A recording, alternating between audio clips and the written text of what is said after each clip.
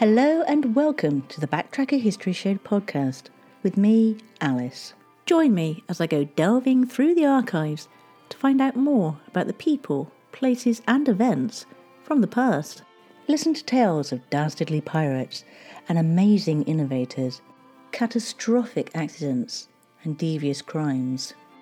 This podcast has it all, and this episode is no exception, so get ready to give your ears a treat and maybe learn a few things on the way. As I don't believe in sanitising the facts of history, these episodes may contain information that some people find disturbing.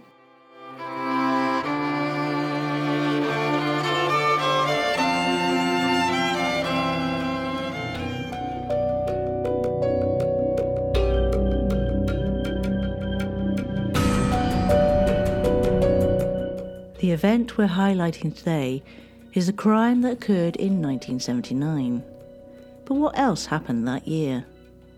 Well, China institutes the one-child per family rule, which is eventually loosened in 2013. The general knowledge quiz game Trivial Pursuit is launched. On February the 18th, the 1979 Daytona 500 is televised on CBS, the first ever full airing of a 500-mile race on US television. Richard Petty wins after Cale Yarborough and Donnie Allison battle for first place on the final lap and crash out, leading to a fistfight. This race brought NASCAR to a wider audience. On August the 14th, a freak storm during the Fastnet race results in the deaths of 15 sailors. On November the 30th, The Wall, a rock opera and concept album by Pink Floyd, is first released. And on December the 6th, the world premiere of Star Trek, the motion picture, is held at the Smithsonian Institution in Washington, D.C. But in the summer of 1979 in the UK, prostitutes across the country were living in fear as the Yorkshire Ripper was hunting the red light districts. Then came the news that sent a chill through Bristol. Workmen had found a mutilated body buried under a pile of sand on a St Paul's building site just off Backfield. It turned out to be that of 32-year-old Wendy Jenkins. And it didn't take long for Bristol police to call in their counterparts from Yorkshire after other victims had been similarly mutilated by the serial killer, later discovered to be Peter Sutcliffe, who had already killed 11 workers at this point.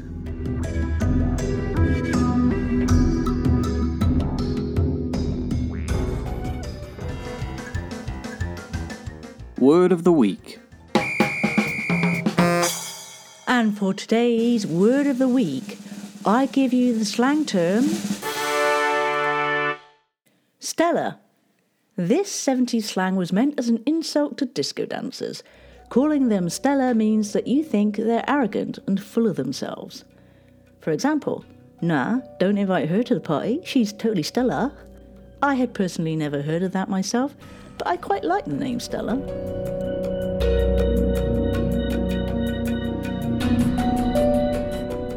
Here's some background on the Yorkshire Ripper, Peter Sutcliffe, who murdered 13 women and tried to take the lives of 7 more in a 6-year killing spree.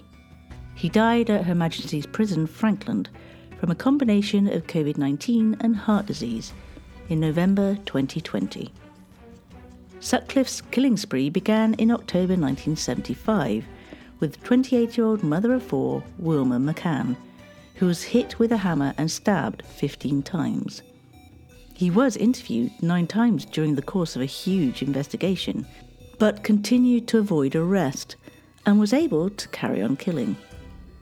Over the next 5 years, Sutcliffe claimed the lives of 12 more innocent women before finally being apprehended by police in Sheffield for driving with false number plates.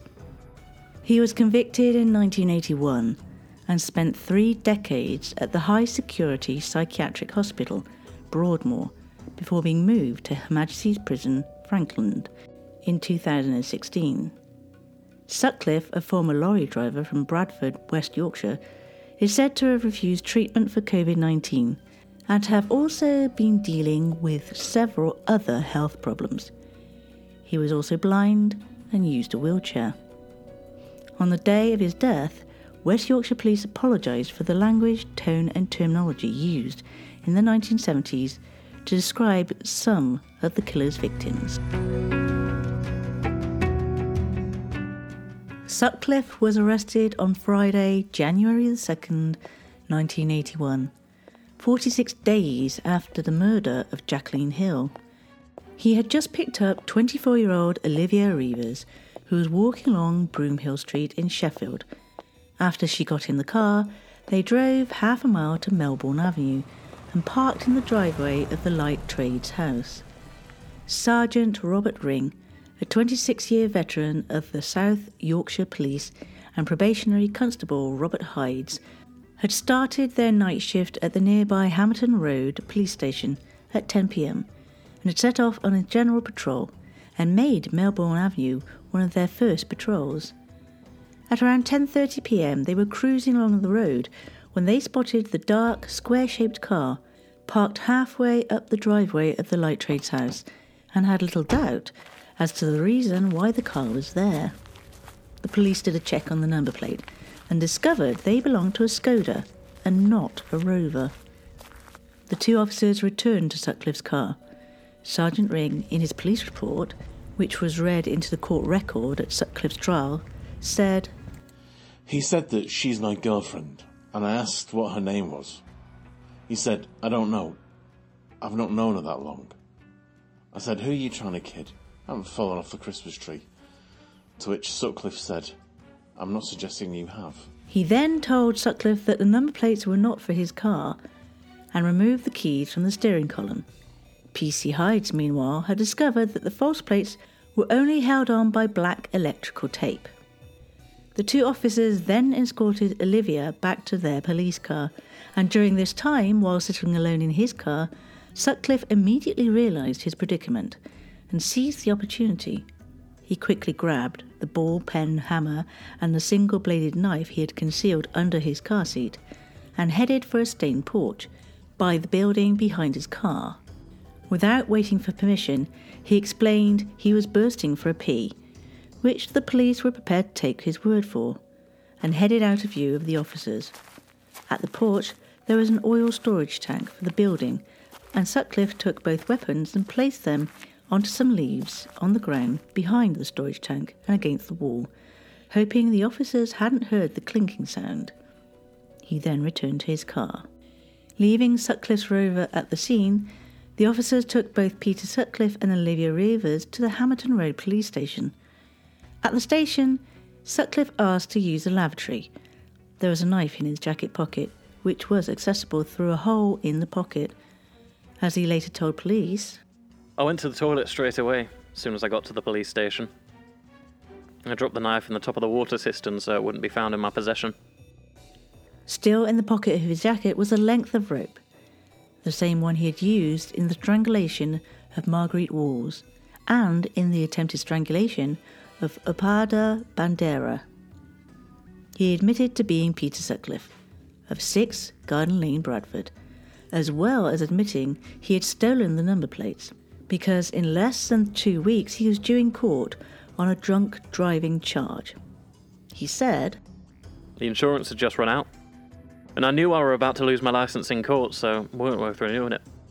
By 2:30 a.m, Sutcliffe was asleep in his cell. I just went to sleep, I did. I felt like always that I'd get out of this one if I wanted to. I could convince them it were just theft. I was still being fed instructions as to how I could go about my mission, although I'd been prevented from killing that girl in the car. Following a very, very lengthy interrogation, Sutcliffe admitted, It's 12, not 11. Just thinking about them all reminds me of what a monster I am. I know I would have gone on and on, but now I'm glad I've been caught. I just want to unload the burden. All in all, it would take 15 hours and 45 minutes to dictate a detailed statement. This original confession, however, did not contain the full catalogue of 20 attacks that he was eventually charged with. Once the news was out about the discovery of Wendy's body, straight away Detective Chief Superintendent Jim Hobson, who was leading the search for the Yorkshire Ripper, was clear he would be speaking to Bristol's finest about the murder. And within a few days, he travelled to Bristol to find out if Wendy's death was the work of the Ripper, who was thought at the time to have claimed as many as 11 victims and had threatened to strike again. When the Bristol investigation began, little details were known, as police sealed off the area and detectives began hunting for clues. It was discovered during the post-mortem that Wendy, who lived in Eccleston House in Barton Hill, had sustained head injuries, but it was unclear exactly how long ago her body had been dumped between the two new warehouses. She was found at around 8:30 a.m. on Tuesday, August the 28th, 1979, by labourer Dennis Winterfield, aged 22, shortly after he had started work at the site, but the sand had been delivered the Friday before. Another labourer, Richard Blackford, aged 20, found what turned out to be a major clue in the investigation. He discovered a handbag, shoes, a coat and nylons in an alley on the side of one of the new warehouses and left of the property. It was in a hole covered with rubble. I thought nothing more of it at the time, said Blackford to the Bristol Post at the time of the discovery. Now it all seems to fit into place. The fear was tangible on the streets of Bristol as the horrific murder sent shockwaves through the working girls in the area. One told the Post, "We are petrified. He must be a raving maniac. We're scared he may do it again. A lot of us are carrying knives for protection, but they may not be much good if we're attacked. We take a risk every time we go with a customer. We don't know what he's going to be like, but maybe the killer wasn't a customer."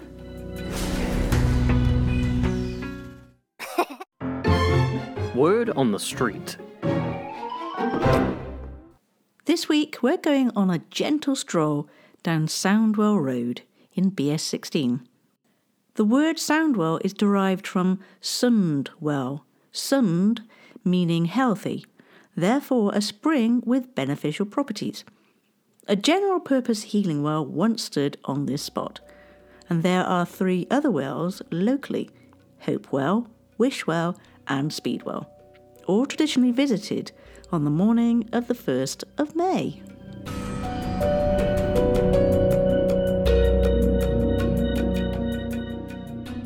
Another sex worker, Maureen, who was aged in her 30s, said although girls were scared, the brutal murder would not affect them going out to work because they all needed the money. She said Wendy was a really nice girl, and a lot of the women were not terrified. As detectives travelled from Yorkshire, those in Bristol started putting more information together.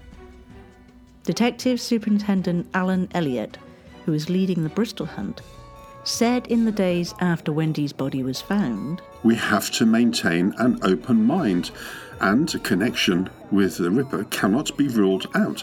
However, there are certain features common to all to the Yorkshire offences which don't appear in the Bristol offence." Officers were concentrating on trying to track down Wendy's last known movements.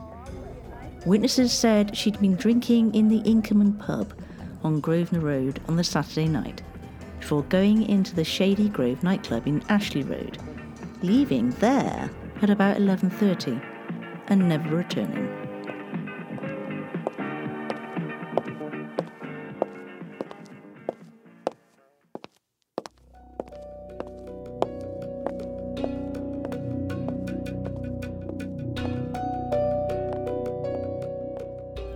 Witness Stephen James, a 21-year-old unemployed bookbinder whose flat overlooked the murder scene on City Road, told the Bristol Post how he looked out of his window after hearing screams. He said he then saw a white Volvo car with just one rear light working in Backfields Lane, just 100 yards from where her body was found at around 10:30 p.m. on the Sunday.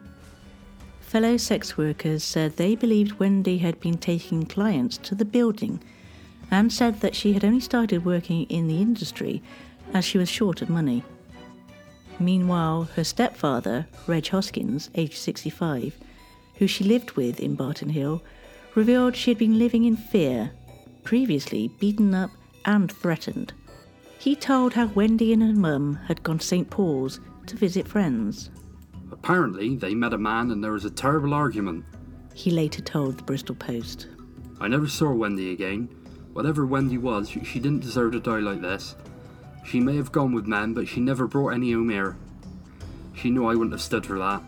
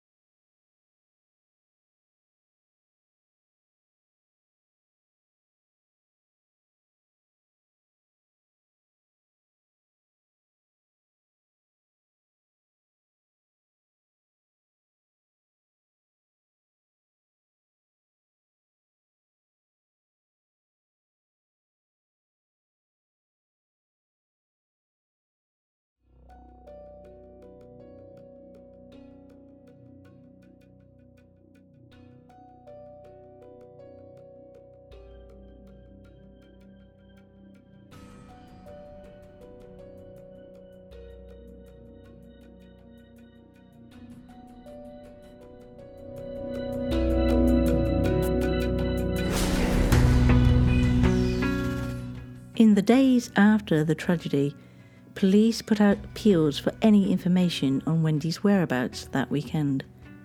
Detective Superintendent Elliot also warned women not to take unnecessary risks.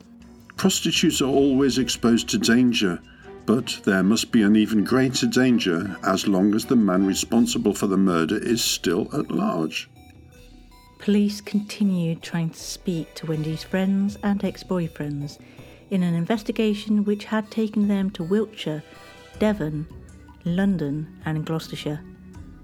The Sunderland police even went around housing estates with a mobile caravan to play a tape of the killer's voice to residents.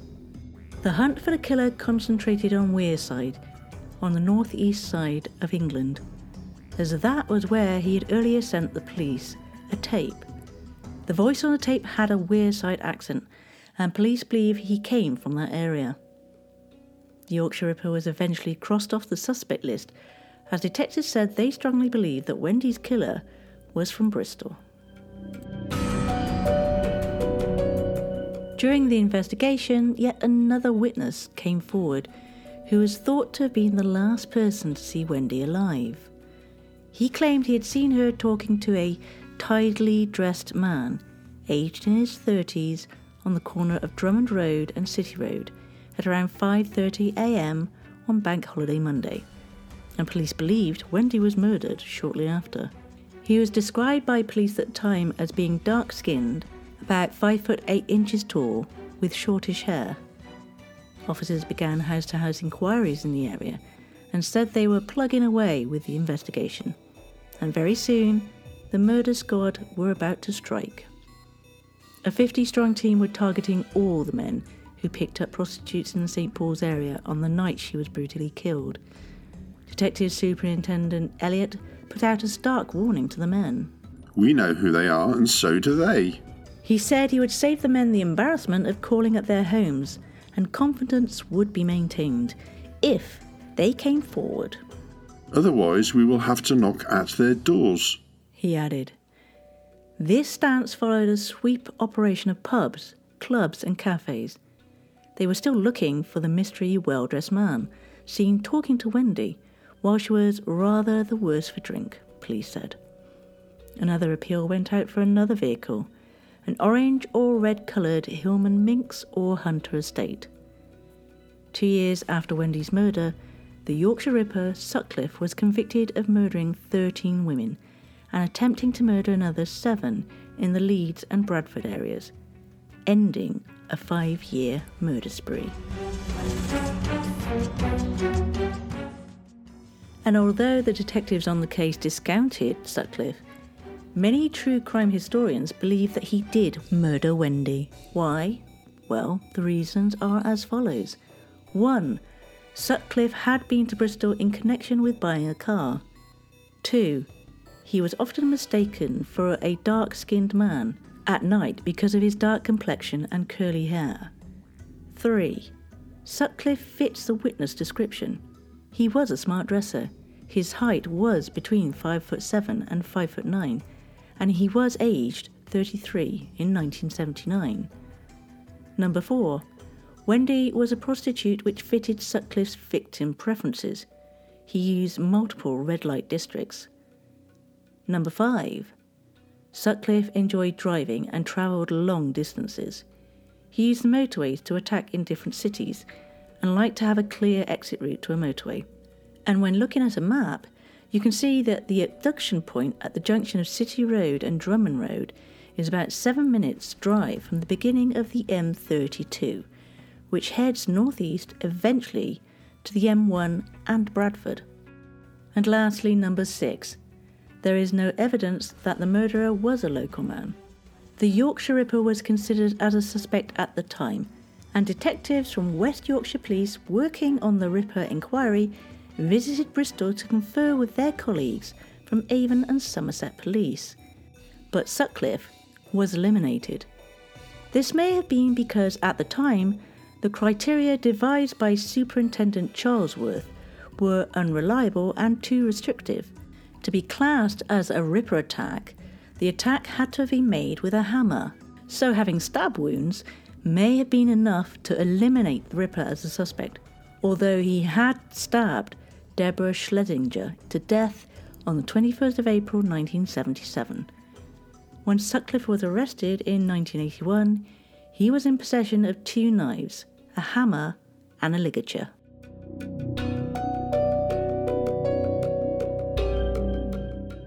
Sadly, Bristol police never managed to catch Wendy's killer, and nearly 40 years later he remains out there.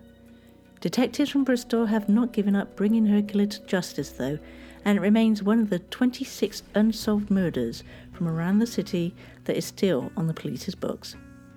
Anyone with information about Wendy's murder can still come forward, contacting police on 101, asking to speak to Detective Sergeant Pete Frake in the Major Crime Review Team.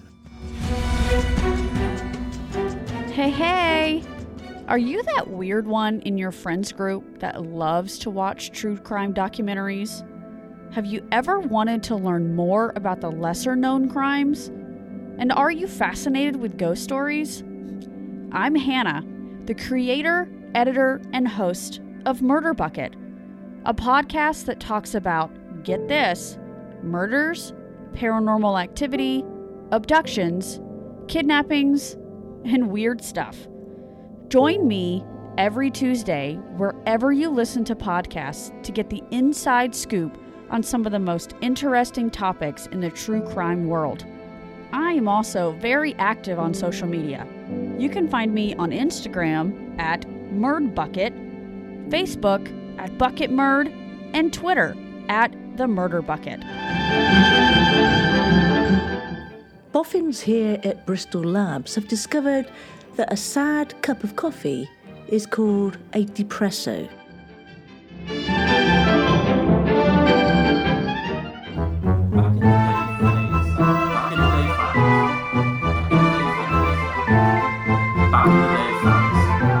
Back in the day facts.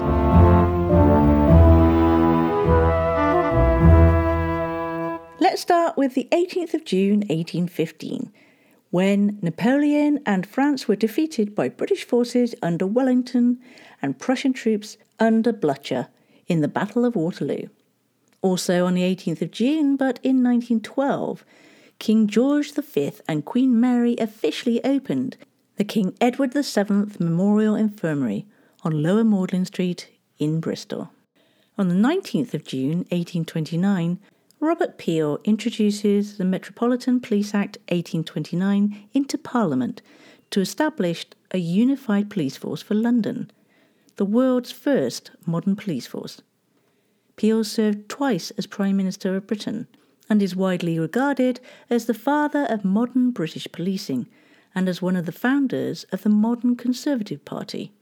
He's immortalised by the affectionate slang expression Bobby and Peeler, due to his creating the modern concept of the police force whilst Home Secretary.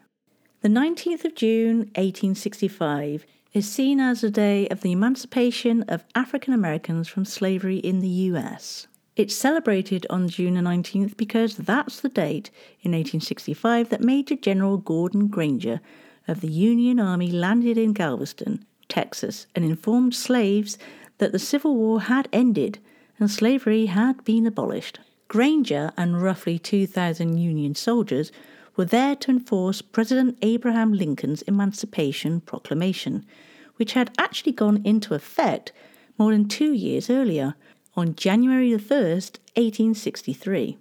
In fact, Lincoln himself had been assassinated a few months earlier, in April 1865.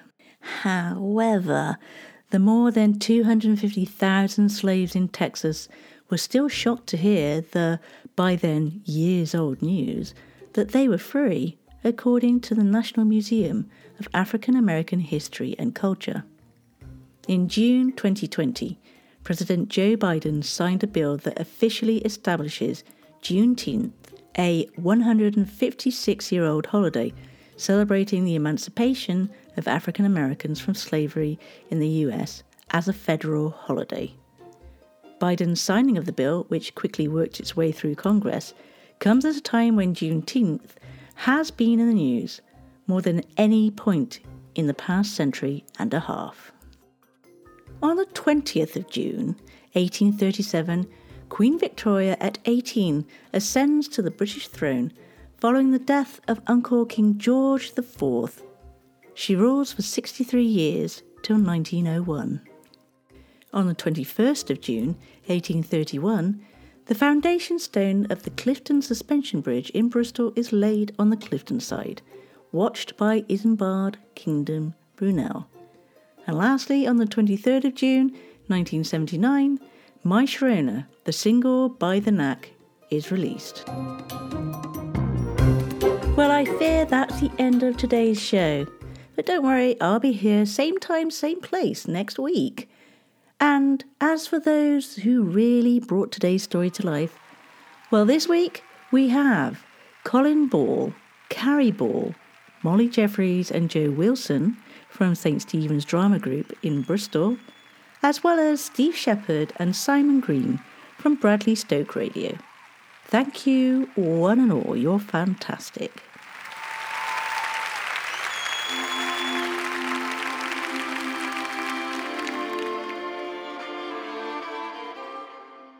Thank you for listening to the Backtracker History Show podcast with me, Alice. This has been specially edited from a Bradley Stoke radio show in Bristol, England. And if you liked it, please leave a rating and maybe a comment. And if you'd like to support the show with a donation, however small, you can go to ko-fi.com, spelt Ko-fi.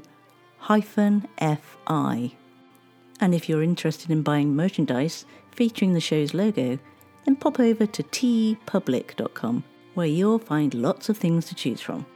And if you want to get in touch with me, it's perfectly easy. You'll be able to find me on Twitter or Facebook by looking for @BacktrackerUK with a capital B, a capital T and a capital UK, or you can email me direct at info@backtracker.co.uk. So until next time, guys, take care and look after each other.